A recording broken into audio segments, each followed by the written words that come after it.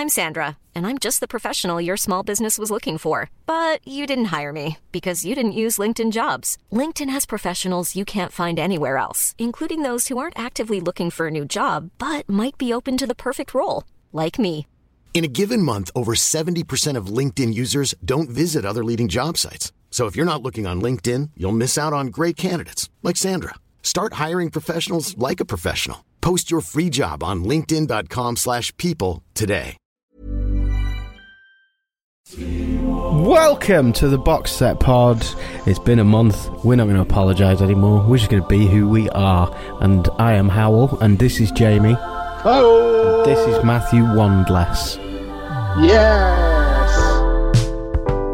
Welcome to it. So we've obviously been kind of impossible to talk about all of the things that we've watched in the last month because it'd be the longest podcast in history, but we'll touch on some of them. I want to first of all say hello to Lee, who has emailed us. Excuse me, and apologies, Lee. Love an email. Love an email. Lee has emailed us in the past as well. This is quite a big one. I'll read fast. Hope you guys are doing well. Just a quick message of appreciation for the recommendation of Mrs. Maisel. Thanks. I think it's a top 10 material.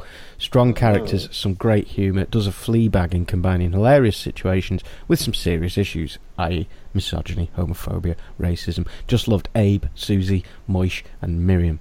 I ate up the Tiger King pretty quick. The owners of all the animal park sanctuaries throughout, very unpleasant, properly vile. Another case of the internet being utilised to propagate hate and bilious rage. Can I just quickly cut in there? Have you seen the video of Carol Baskin wishing Rolf Harris a happy birthday and hoping he has a nice time with his friend Jimmy Savile? Oh, Jesus, no. So someone did a really good put-up job on her and it worked perfectly. Anyway, carry on with Lee's letter. Wow. Oh, and that's from recently? Yeah. Oh, God. Animal care, certainly not a priority for any of them. The story just got stranger and stranger. I think I'm going to bounce off Bob's Burgers 4 episodes, Jamie. But BoJack was another show that I reckon is top 10. Thank you. Lee, I'm doing well in this email at the moment, I think. The last season really lays out how shitty BoJack is and makes you wonder about whether you want him to come through his difficulties. I did a bit of Game of Thrones with it and watched season 2 afterwards. It makes me wonder if the writers knew the end point or saw an opportunity to take a story down a very dark route. Either way, fantastic. Currently, catching up with Killing Eve and Better Call Saul. The new season of Better Call Saul has started well. I've watched 2 so far and I'm predicting Kim walks before the season's complete. I think I said it on the last podcast, but Jamie was right, I was wrong. I throw away all of my everything bad I said about Better Call Saul. It's incredible. I loved it. It's just incredible. It just properly turned lots of corners for me. And Lee goes on with a little bit more. Love the tension in the car scenes with Nacho. The dad is lovely, and Laylo's disregard for risk. Nacho was taken in collection of the stash. It felt like a Breaking Bad episode. Yes, you're right. That's how it started to feel a bit more, I think. I had no problems with the last season, but that was a really strong episode. Almost pure fan service for people that have stuck with it. Killing Eve, bit meh at the moment. I have dropped off Killing Eve during season 3 as well. Just don't think it has the magic. Yeah, I finished it, but it did lose a bit of its je ne sais quoi. Thanks, Lee. If you want to email us, studio@theboxsetpod will come to us. It is lovely to hear us affecting your life in some way. Yeah, thanks, Lee. Yeah, some really good thoughts there. I don't agree with everything. I mean, bailing on Bob's Burger is an absolute travesty, but I think he's interesting comments. Good on him for doing the 4 though. That's some good stuff. Yeah, he did do the 4. I'll tell you, I didn't do on these 3 That's all you things. can ask. Space Force, Hollywood, and Snowpiercer are 3 things that I think all are series that really could have been great, and it wasn't through any particular mistake. You almost can't work out why it's not great. So these are all on Netflix, aren't they? Yeah. And first of all, Space Force, because I've not seen it, but a big Netflix thing. It's the guy behind The Office, Greg Daniels, who's created it. It's got Carell, John Malkovich, Lisa Kudrow. Yeah. So it was like a big, like the trailer looked fairly funny. Yeah. So I was kind of thinking, I can't wait to have a slice of this, but not good then. Well, it's an inch off, and I think with comedy, if you are an inch off with your tone, you're doomed. You know, it's like the jokes are. It's a very funny concept. The things that happen are very funny, and I'm watching it, and I'm like, it's like inside me, I'm really cheering it on. I'm like, just do that a little bit faster. Just don't be quite as dark as you're being. Just, you know, it just misses the biscuit, and it's quite upsetting that, because you're really not watching something and going, oh, the lazy idiots. You're watching and going, oh man, they're going to be so upset when they watch this, because they're going to know that it's really good. It's almost there, you know. It's just you can't be almost there with comedy. You either make them laugh or you don't, and that's it. Yeah, so you're saying do not watch it. I'm saying it's not funny. I think it's worth watching for that reason alone. Like, I don't think you'll watch it, James. I think you should watch it. I don't think you'll watch it and go, oh, this is absolute Steve Carell sacrilege. I think you'll watch it going, oh, I can see why Steve signed on to this. And you've got John Malkovich there, and it's almost like the component parts are too big, too expensive, too heavy for it to rattle along in the way that it needs to, you know. Like John Malkovich, for example, what a great actor, but is he quite able to do this style? And what is the style? Should it be Airplane, or is it Spaceballs, or is it actually something much darker? And I think that's the problem. Is it like it really could be an almost documentary? Could almost be The Office, but classier. But it's not. It's set. It's kind of sci-fi. You know. I don't know. It's hard to explain. I'd like you to just watch one so that you can deconstruct it. Yeah, I'd like to. I will give it a go, I think, just to sort of, just because I'm curious if it is a car crash or not. You know, you just want to take it apart and put it back together again. You know, it's all there somehow, I think. Yeah, it's interesting because Greg Daniels did Upload, which is on Amazon at the moment, and that's full of unknown actors, and I didn't know any of the cast, and I really liked it. It was like another sci-fi, almost like a Black Mirror idea, but in a more comedy sort of elements to it, and I thought it was really good, and it was quite a gripping story as well, but funny. So I think fundamentally you've got a main character who is, you know, the basic premise is that this kind of a guy who's expecting to be made chief of the army or whatever is actually made chief of the Space Force, which is this weird thing no one talks about in the middle of the desert. He's getting sucked, money is sucked out from it, and no rocket ever launches. And so it's a nice kind of concept that he's been sent away from Washington after 50 years of service and expected a big promotion and has ended up there.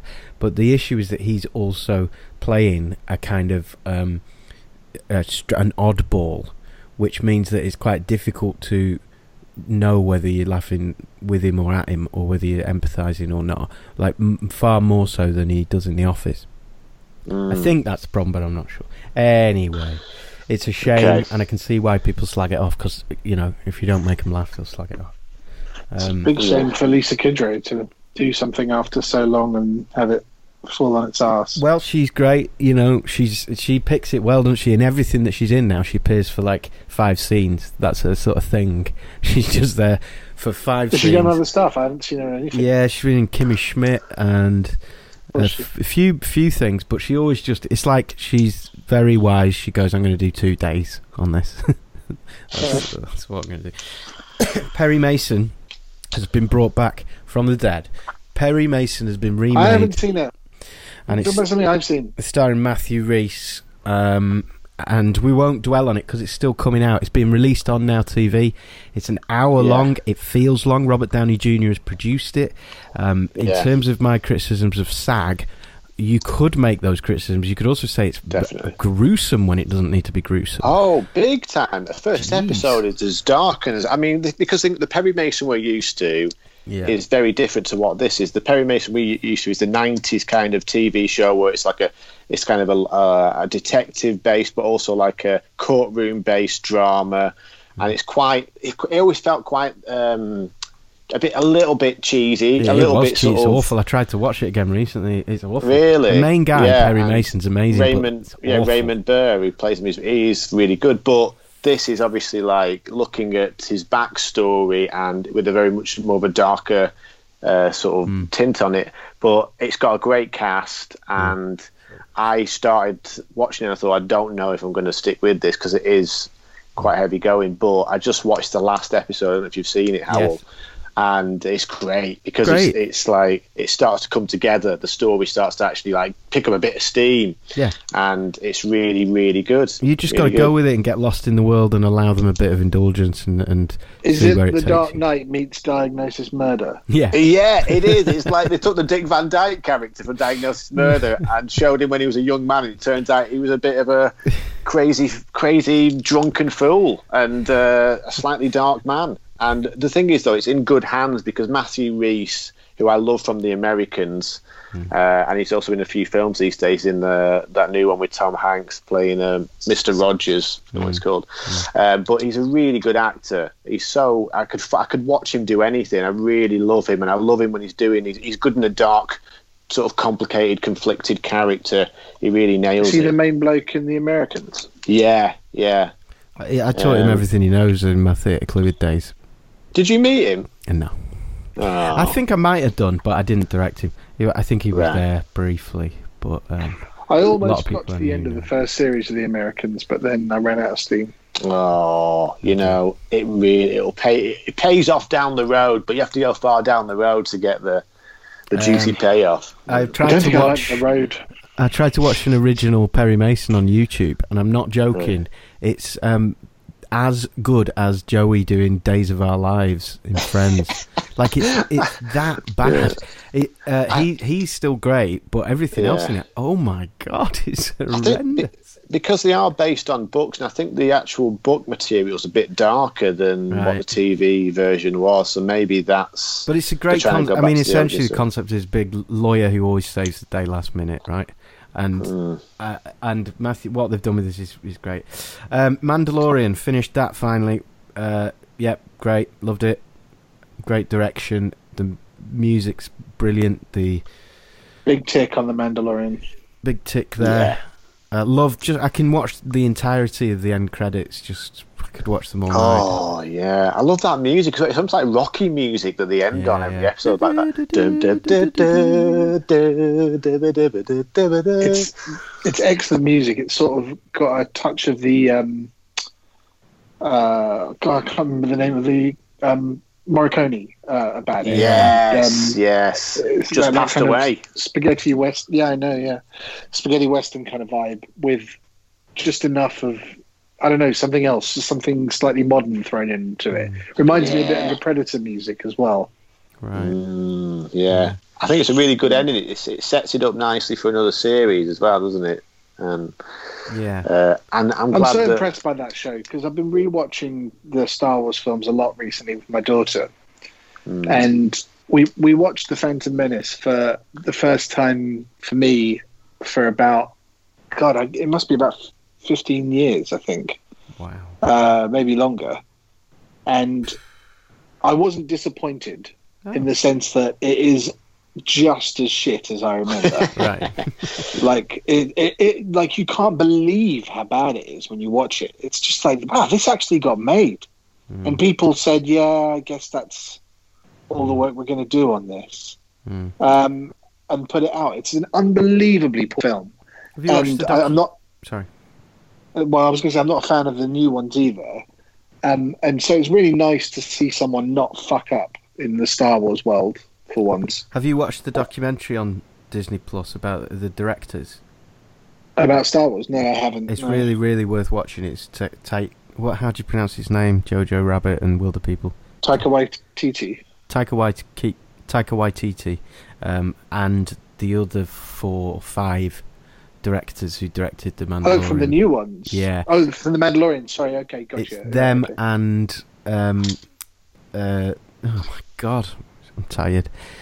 John Favreau. It's them and Jon Favreau talking about it. And Jon Favreau chose them and brought them in, and you just get a real sense that like you've gone for the supreme, like genuinely brilliantly talented people who are also huge Star Wars fans, and you can trust with it, you know.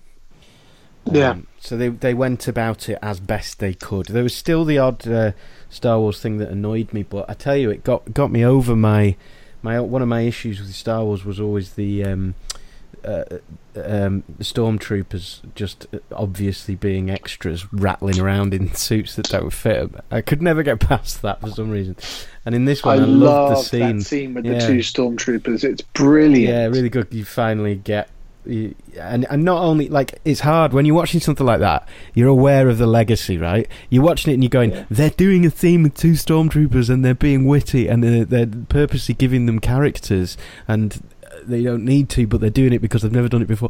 But the two guys who played those parts were really funny as well. You know, they did it well. And that's the difference, is a lot of the new Star Wars stuff, like a lot of the new Star Wars stuff, I watch and I go, the nod to the fans is larger than the actual quality of the thing, you know, if you were watching it having never watched anything before. And that's what they've done. Do you know as well, sorry, just thinking of Disney Plus for parents with smallish children who you like getting into Star Wars, Lego Star Wars on that is brilliant. Oh, great. I started watching Lego Frozen and it was hilarious. They're just a great team. They've got a really good knack for this stuff. To give enough to the kids that they enjoy, but also leaving a bit for the parents to have some fun with. Just a quick mention of two more things on Disney Plus. One is there is a documentary on there that's the making of Frozen 2. I can't recommend it highly enough. It's a series. It's an incredibly well made series, and when you get a glimpse into what has to happen for a film like that to be made, it's mind-boggling. Animation, man. Mind boggles. And not just that. I'm experiencing a bit of a down slump in my anxiety issues at the moment. Unfortunately, I was doing quite well during lockdown, and when we went to watch Frozen 2, I cried like a baby from beginning to end. And we walked out, and I said to Sarah, "It's not just about depression, it's about anxiety." Specifically, that is someone who wrote that is writing it for people with anxiety, I'm telling you. And we came out and we watched the documentary last week, and there's a bit in it, and Kristen Bell talks about, the writer Jennifer Lee, she talks about the whole theme in it, which is about do the next right thing. And she said, and it all came from a conversation she had with Kristen Bell, who suffers from huge anxiety. And Kristen Bell had said that the mantra she'd given herself when she couldn't face getting out of bed was she'd come up with this thing which was do the next right thing. The next right thing is to get out of bed and clean your teeth. The next right thing after that is to get the kids out of bed. The next right thing. And that's where it all came from. And this whole plot through the thing, which is all about do the next right thing when one of the characters can't put one foot in front of the other. And so, you know, tragically, I was right. So it's just brilliant. And, you know, you get a glimpse into the pressure, you get a glimpse into the Disney scythe, which can have success or cumbersome failures, see Star Wars and all of that, you know. But it's just brilliant. Can't recommend it highly enough. As per Hamilton, I will be quiet now, but Hamilton... What a brilliant move for them to put it on there. I can't imagine how much Disney paid for that. Just colossal amounts it must be. But what a wonderful gift to give to the world. And yes, it's as good as Matthew and everyone said. Isn't it brilliant? It really is. And it's having seen it, I've seen it twice live. Because my wife and I both bought it as gifts for each other's birthday. And... we've listened to the soundtrack countless times, and it was a real treat to see it with the original cast, because Leslie Odom Jr., who plays Aaron Burr, brilliant. Which one is he? Just something Aaron Burr. Which one's Aaron Burr? Aaron Burr's the main guy who's not Hamilton. Oh yeah. Room Where It Happened, yeah. Room Where It Happens. Room Where It Happens. That performance of that song, incredible, is just out of this world. Like Yeah. everything, he's doing so much in it. Yeah. And he does it all just with incredible grace. And he's like a magician. He literally moves like a magician. The song of his that I've been listening on repeat though is "Wait for It." Oh, I love "Wait for It." Which one's that? Oh. It's a good song. It's the most poppy number in the show. Yeah, I love a let good it go. poppy number. It's an absolute barnstormer. I thought the first half of that show was like, it was just relentlessly brilliant song after brilliant song, and I thought, this is, how are they doing this? Like, how are they just? It's just non-stop. The second half, it kind of slows down. It goes down the darker, showing the ending and everything. It gets a bit more dark. Yeah, it changes the game, doesn't it? It's like you can look at any musical and maybe pick out two phenomenal numbers from exactly. Like, look at it, because it's literally singing throughout pretty much. Like, so you have to compare it to something like Les Miserables, which is good songs here and there, like you said, but it's not like one after another, just a brilliant, and all the female performances of the sisters are just stunning, and like, it's just the bit where they rewind time on stage. Do you remember that Satisfied. bit? Yeah, that's nice. Yeah. Oh, freaking! I mean, it's just a really stunning show, and to think that it all came from Lin-Manuel just doing this 15-minute medley performance of Hamilton's story, and then he built that into this musical, didn't he? Well, have you seen the thing he did at the White House? Yeah. It gives me chills to watch that every time, because it's the opening number essentially. But I didn't know anything about the show really until we went to see it, and we deliberately avoided reading anything or knowing anything. And I just remember, like, the opening line of the show is so succinctly brilliant, and it was just, I remember just very, very clearly remember sitting we had amazing seats because a friend of ours is a West End producer type.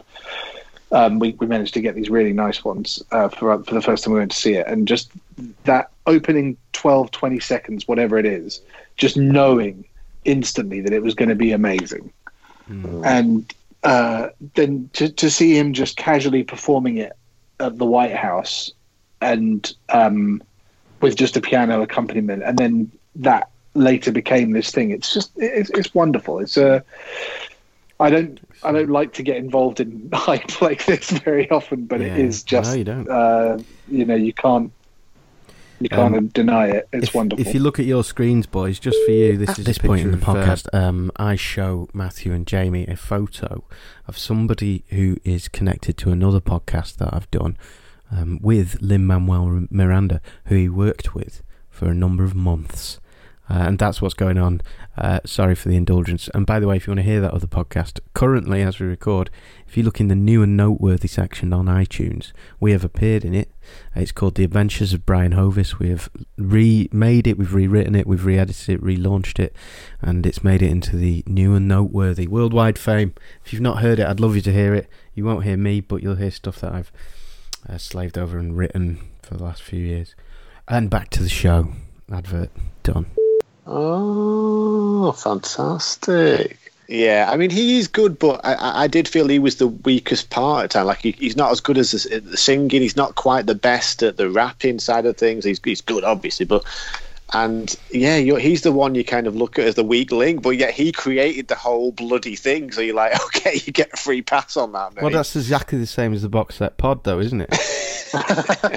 You've just got to accept it. You don't have one without the other, and that's it. Yeah, but very good, though. Yeah, I mean... From there, let's go, because Daveed Diggs, who plays Lafayette and Thomas Jefferson, is in Snowpiercer, which I'm curious to hear about. Snowpiercer was a film, wasn't it? Did you watch the film? Yes. I've seen the film, yeah. Yeah, it's a great film. It's a really underrated film. It's not that good a film. It's a good film. I think it's a fucking weird film. It's weird, but it's a very interesting, dark sort of like dystopian future concept, isn't it? It was one of those. It was a film that was made by the guy who just won the Oscar for Best Director. What's his name? What was the film he made? Parasite. Parasite, yeah. It was made by Bong. I forgot his film. Bong Joon-ho. Yeah. And it was buried by, guess who? Harvey Weinstein made it, and he buried it for some reason. I can't remember Sorry, why. did you lose me there for a second, or did we lose Jamie? No, we didn't lose anyone, I didn't think. Oh, I lost the audio for a second. I didn't realise it was Bong Joon-ho. Yeah. And he was really gutted because he loved the film, and he got a bit of a cult status afterwards through word of mouth. So, what's the TV show like? It has a low budget feel to it, but then what it's trying to do is so high budget that's hard. That might be a really harsh thing to say. It's like we've stopped at the end of episode 1, so I don't want to judge it too much, but it feels a bit. When people are playing refugees and they're playing them a bit hard, it's just like a matinee Les Mis performance. It's hard to describe, but maybe it'll go somewhere. But it feels about. I'll tell you what it feels like. Do you remember The Pines? The Place Beyond the Pines. Place Beyond the Pines. Oh yeah, right. Yeah. Remember series? No, hang on, no. No, not Place Beyond the Pines. Place The Beyond Pines. the Pines is a Ryan Gosling movie. No, the Pines. It was called, wasn't it? We talked about it on the podcast. The world. No, I know which one you're calling, but it's not called just the Pines. It's called. Are you thinking of the M. Night Shyamalan one? Yeah, that one. I know the one you mean. Yeah. What is it called? It's something like the Pines, isn't it? Wayward Pines. Wayward Pines. Wayward Pines. There you go. Thank you. That was going to bug me. If you got as far as series 2 of Wayward Pines, Did not. This feels like series 2, right? Didn't get as far as episode 2. Feels like the budget's gone out a little bit. I'm not being dragged back to it, so we'll leave that there. But if someone wants to cheerlead it, then please do, and I will return to it, and maybe I'll change my mind. Let's just give a mention to Normal People, which took me a long time to get to, and lots of people suggested us watch it. This is going to cause problems. Oh no! People. Oh Matthew! No! My wife was watching it, and she convinced me to have a look at it, and I did, and I was not pleased. Oh, what? How is that possible? Did you start from the beginning, or did you just get on board? Yeah, of course I started from the beginning, yeah. But no, I honestly, I just got bored watching it. And I've watched 3 episodes, I think. And yeah, I was just... I had better things to do, man. Well, this confirms... I might give it another go, because I've a lot of people have said good things about it. It's not just... I think if you don't have a soul, you're not going to find one by the time you watch it the second time, are you? What? But hang on. All right, come on. What's supposed to be so amazing about it? It's just 2 people fucking. That's what they said about Romeo and Juliet. I don't think it is. It's phenomenal. It's the most beautiful writing. It's delicate. It doesn't go over the top. It's slowly just reveals things. It definitely doesn't go over the top. I'll definitely say that. No, it doesn't. I mean, I understand. Top is not something it's seen. It didn't. I've got to say, it didn't make me want to watch like every episode back to back all day. But I think because I think it's like it's not massively cheerful or fun or adrenaline. I'll tell you what that show needs is car chases. Yeah, exactly. It's not got much of that. If it had a car chase, that would be good. But the way that it reveals the characters over all of the episodes, right up until the last couple, I just think they don't reveal the characters until the last couple of episodes. Well, not really. I mean, you how much do you know about them? Like, how much do you really know about them? Not an awful lot, and I think that's part of the problem for me. Yeah, you want it explained. I don't want it explained. I'm not after that, but I want something. At the moment, it's just a couple of kids who seem a little bit out of place in their lives, and they sort of find each other and start fucking. Yeah, and that's fine, but I need a little bit more. Just a little bit more. I heard there's just lots of sex, right? There is a lot of sex. If you want a, have you not watched it either? No. Oh my god! If you want some porn under the guise of art, go for it. Oh, I can't believe it. This is how you felt with me and Meryl. I tell you, I've got news. I enjoyed something that Meryl Streep did. Wow. Like, thoroughly enjoyed it. And it was in Mary Poppins 2. And the whole film I didn't like. And Meryl finally was cast in a part that she's meant to play, which is this massively over-the-top, sort of almost gypsy-like character. Oh, wow. God, I forgot about that because it was so bad. Yeah. If that's really, what turned you. finally, she found the part that she was meant to play, so that was good. But listen, this is just conclusive proof that you shouldn't ever listen to Howell Evans about anything. Apart from the only time you liked Meryl Streep was when she was shit. Well, let me say this: anyone who's watched Normal People, that has just the tables have turned entirely. I'm not going to say I'm not done with Normal People. I might watch it again. I'm planning on watching it. I was put off, I do want to watch because I've heard very good things, but I was put off by the fact that I heard it's just lots of sex and. Are you saying that? I'm not a big fan of that, Jamie. I'm not a prude or anything, but I get sex scenes in TV and film. I always think I just want to skip them a little bit. All right, I would guess that in the whole series there's five sex scenes. Unless the sex scene is for plot related. I've only seen a couple of episodes and there's already been like 4 sex scenes, so unless there's only one in the rest more of left, haven't you?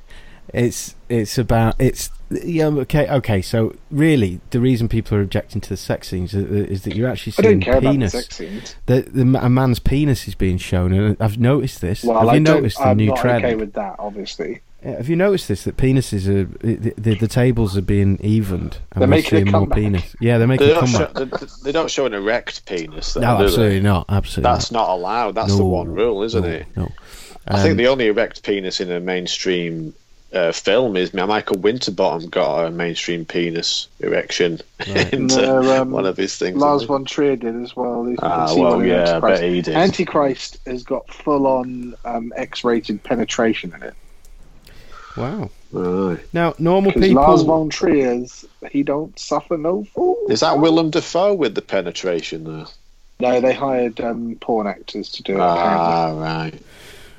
Cheating, really. I mean, there are rumours Willem Dafoe is, hung like a donkey, but Jesus, right. So, I've still not said one good thing about normal people. Can I just say, I consider this to be probably the best written thing that I've seen come out of the BBC. And it's interesting. Let's prove that wrong instantly because I May Destroy You has come out within the same couple of months, and that is a Matthew. piece of work. Okay, well, I haven't seen that, but seamless segue. But top ratings. You've got to forget Matthew, Jamie. You've got to watch it. It's one of the most beautifully written, brilliantly pitched, well paced, not ruined by commission, adapted from a novel. Beautiful things I've ever seen. It's incredible. Just you know what? Stick with it. If you had to guess which one of me and Howell would be playing for normal people, you'd think it'd be me. Yeah, very hard second guess. And yet, what's happened? It's strange. Yeah. Well, I think I do want to give it a go, but you give I May Destroy You a go, Howell, because I will take it away, Matt. I was really quite taken aback by this show. Yeah, me too. Because I don't often, and I say this with shame, I don't often enjoy new British stuff. I don't know why, but I don't. Neither do I. And, it's always crap, apart from normal people. Carry on.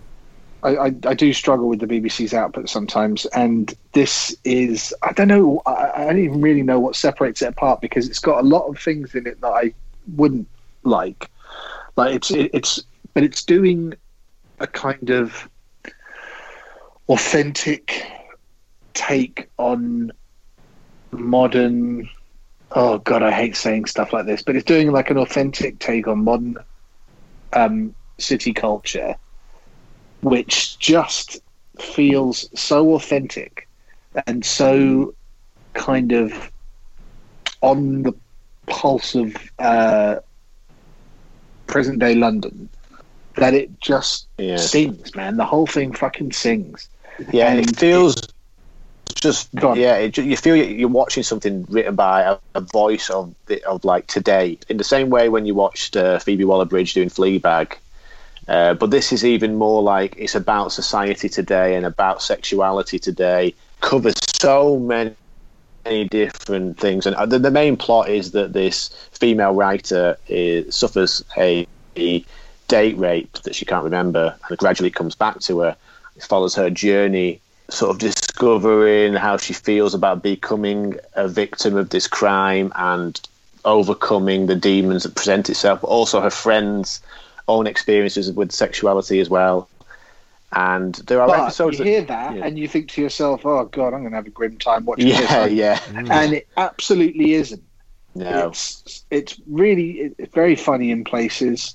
It's really bright and kind of just pacey and vibrant, and I don't know, man. It's just nailed it. Like the speed at which the story is told, the way in which it's told, the central character, like Michaela Cole, who's written it and stars in it, is brilliant. Like, she's a really just kind of stunning to look at person. She's got this incredible face and body as well, for what it's worth. But she's just got a manner about her which is she's very captivating. She's got a screen presence which, you know, only a few people are really lucky to have. And it's weird because I don't really think I've seen her in much before. I haven't watched Chewing Gum, which was a big hit on Channel 4, I think, and won some awards. And I haven't seen anything else she's been in, which is a shame because I think she's been doing other good stuff as well. But this is comedy, funny. Channel 4 stuff was great. I watched a bit of Chewing Gum. I didn't enjoy it as much, unfortunately. Well, I'm looking forward to watching it. But what was interesting, that's older, and it was just great to see the kind of like emergence of someone. I mean, that sounds really patronising. Obviously, I haven't done any of this stuff, so it's not like I'm in a position to. But you can see that there's a maturity in I May Destroy You, which Chewing Gum doesn't necessarily have. Good stuff. We need to do the quiz. The quiz. So wait, hang on a second. I have to talk about Homecoming. It'll have to wait. It'll have to wait till next time, I'm afraid. No. Let's just do a long one. Because who has championed Homecoming in the past? Was it Jamie? Me. I've watched series 1 and 2. Have you seen both? Have you, Matthew? I'm in the middle of 2 at the moment, but bugger me, I was completely blown away by 1. I thought it was fucking great. And for some reason, when I heard the title Homecoming, I thought, 1 minute. This is going to be about high school fucking stuff. It's going to be about homecoming dance or something like that. And I had no idea what it was about at all. I just knew it had Julia Roberts in it. And it was being prominently advertised on Amazon, so I just thought, it's only half an hour, the first episode. Brilliant, I'll watch that. With me and Hannah watched it, and we nailed through 4 of them straight away. And it's one of the sharpest, smartest TV shows I've seen in ages.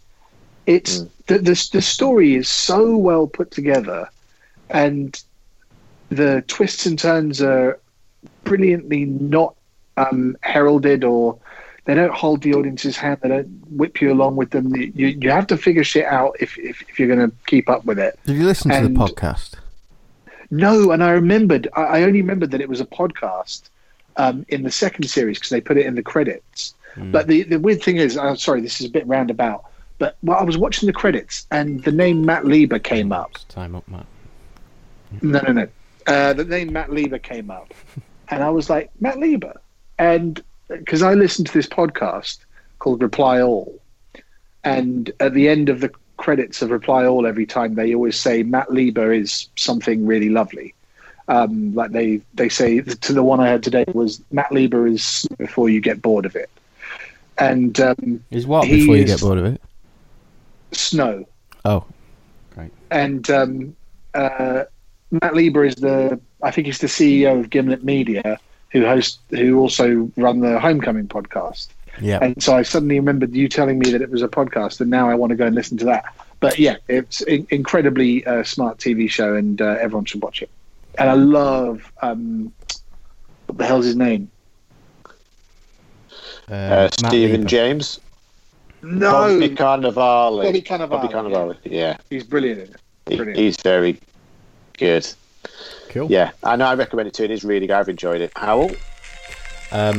Yeah, I started watching series 1. I probably need to go back to it. I struggled with the style a little bit, but I enjoyed What the is podcast. playing in the background? What the hell is that? What is it? I can hear faintly. Yeah, there we go. Oh, it's Sopranos music. Wow. Lovely. Welcome Howard's gone technical. to the Sopranos Quiz.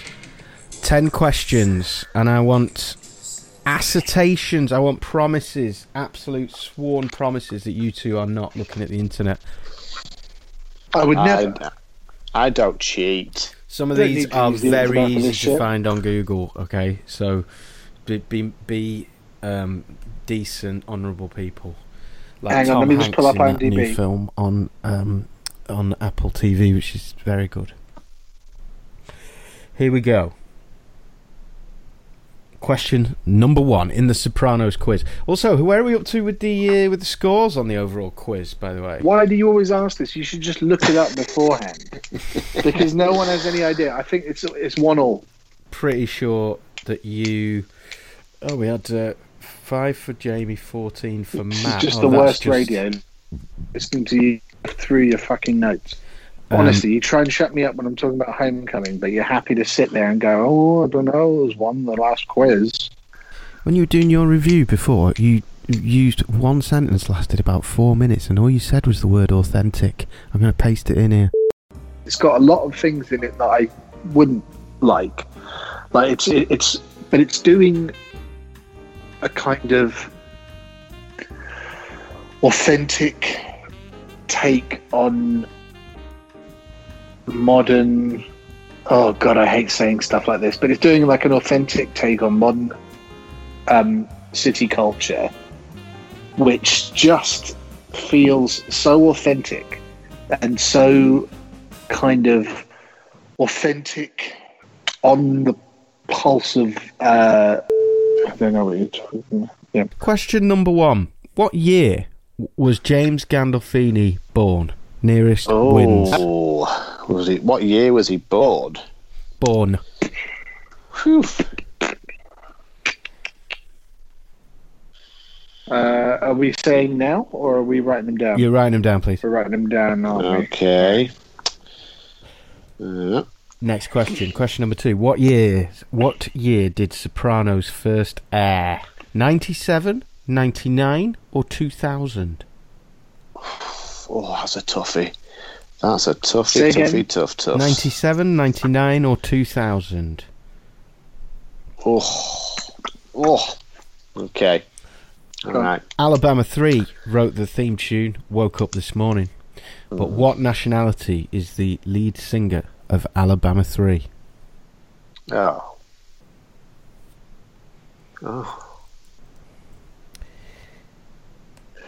Jeez. Question 4. It was the second hour-long HBO drama ever, in fact. It's thought of as the first kind of box set, but no, there was one before.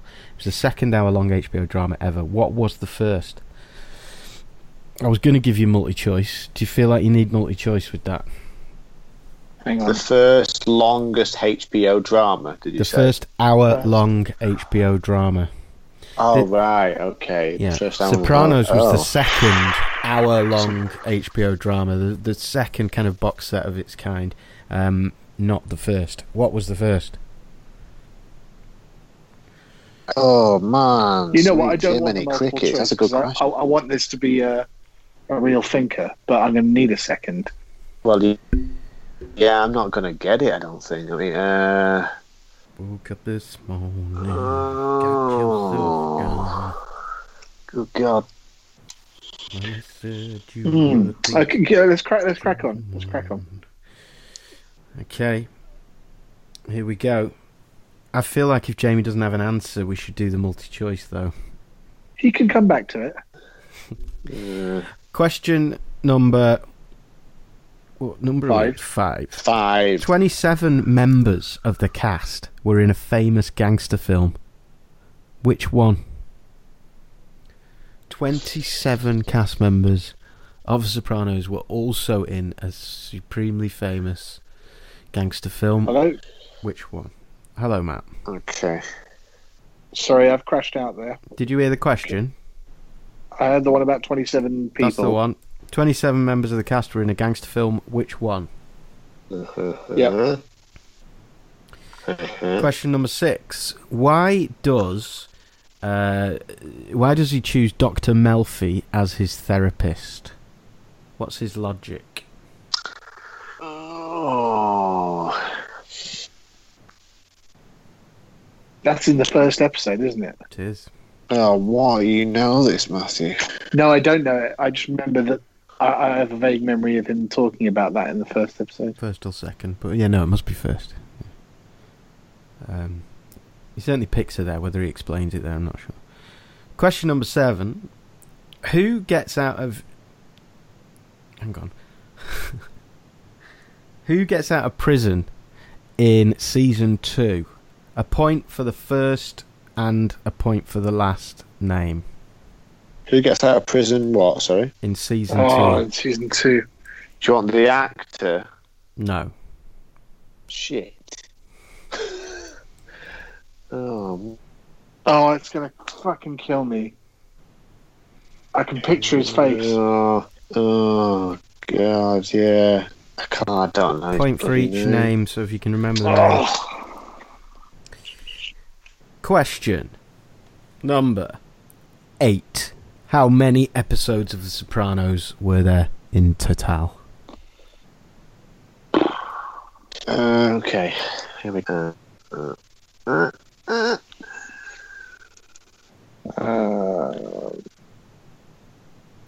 Question number 9. By the end, how much was Gandolfini being paid per episode?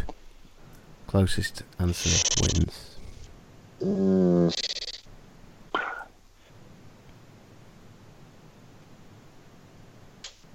They're terrible questions, Hal.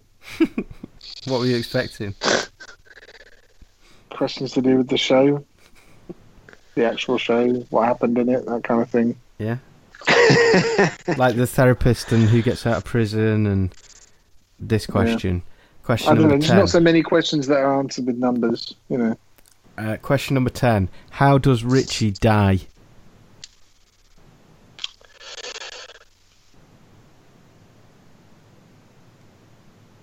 Richie.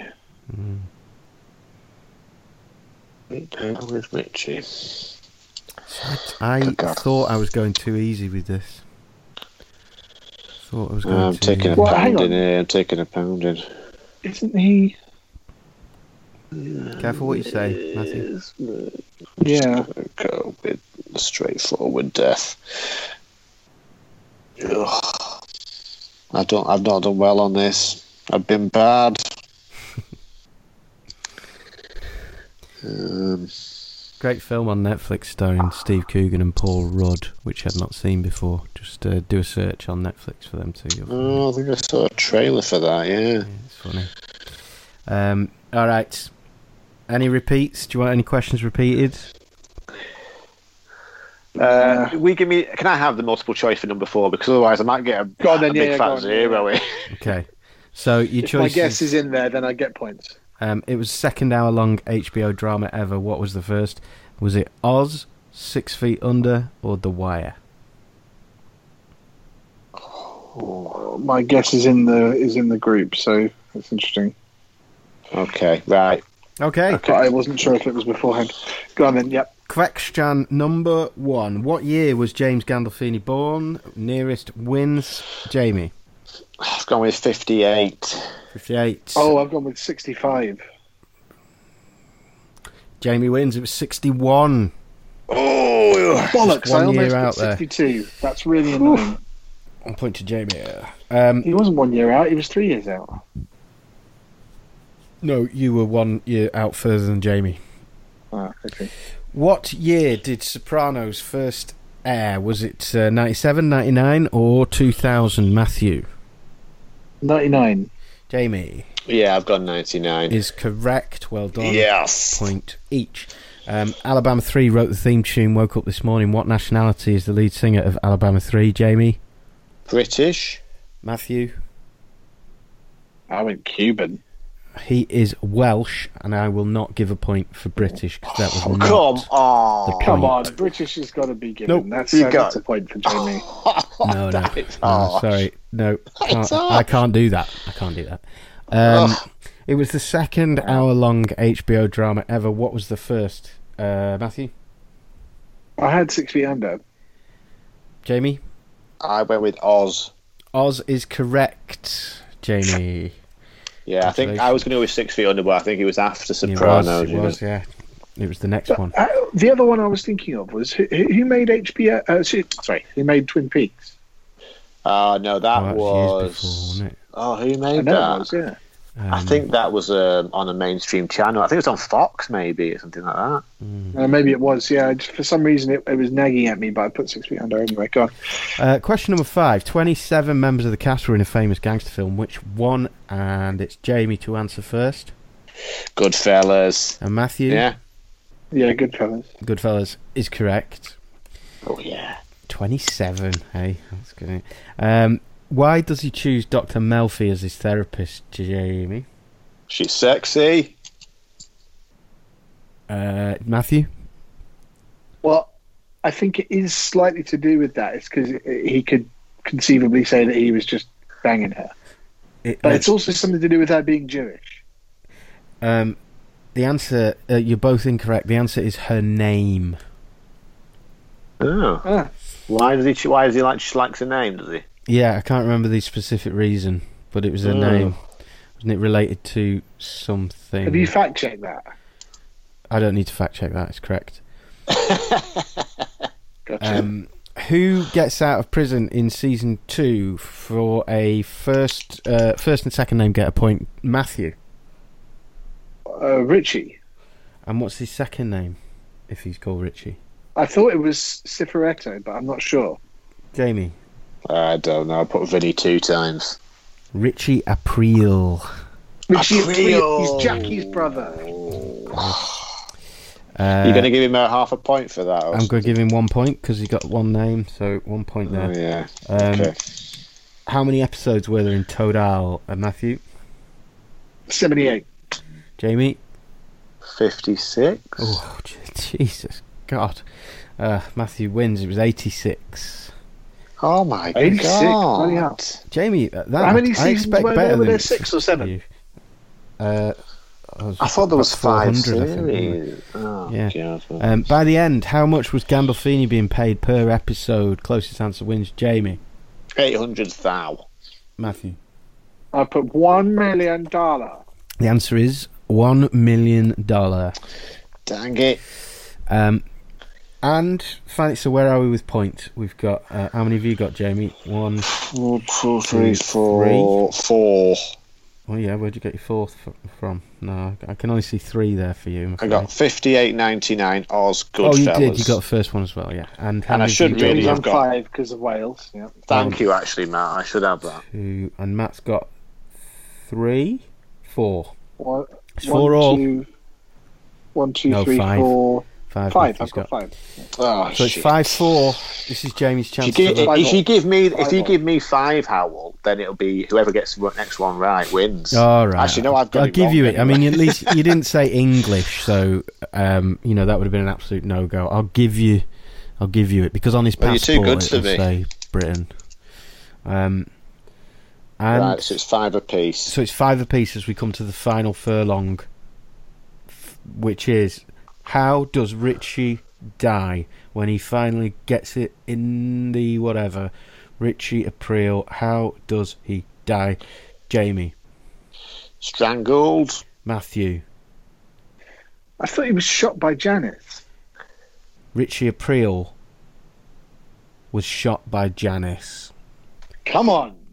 I mean, Howell, did you watch like one episode of Sopranos with Richie April in it or something? Why are you obsessed with that? There's so many characters that are on the show. I actually put that question in because I thought that by me saying the question, it would help you out to go back to question 7 and remember the name, which it did for Matt. So, well done, Matthew. All right. Well done, Matthew. That was excellent. Excellent work. Congratulations. Well done, everybody. And we will see you sometime in the next 2 months as we continue to talk TV on the Box Set Pod. If you want to email us, studio@theboxsetpod.com is, as ever, our email. Final thoughts, Jamie? I just want to say everyone should listen to the song Wait For It on Hamilton. It's the best song. Okay. Matthew? Do you know, I can pretty much recite the entire libretto for Hamilton. Do it. Give me Room Where It Happens. Go. I don't want to do that. Not on the recording. Oh. I just want to be in the room where it happens, the room where it happens, the room where it happens.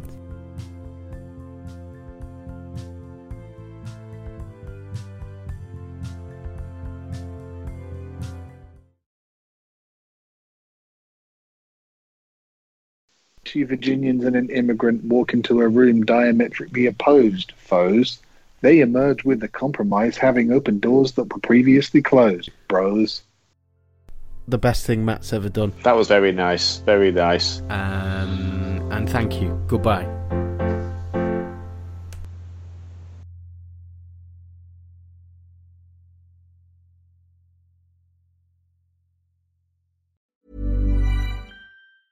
Planning for your next trip?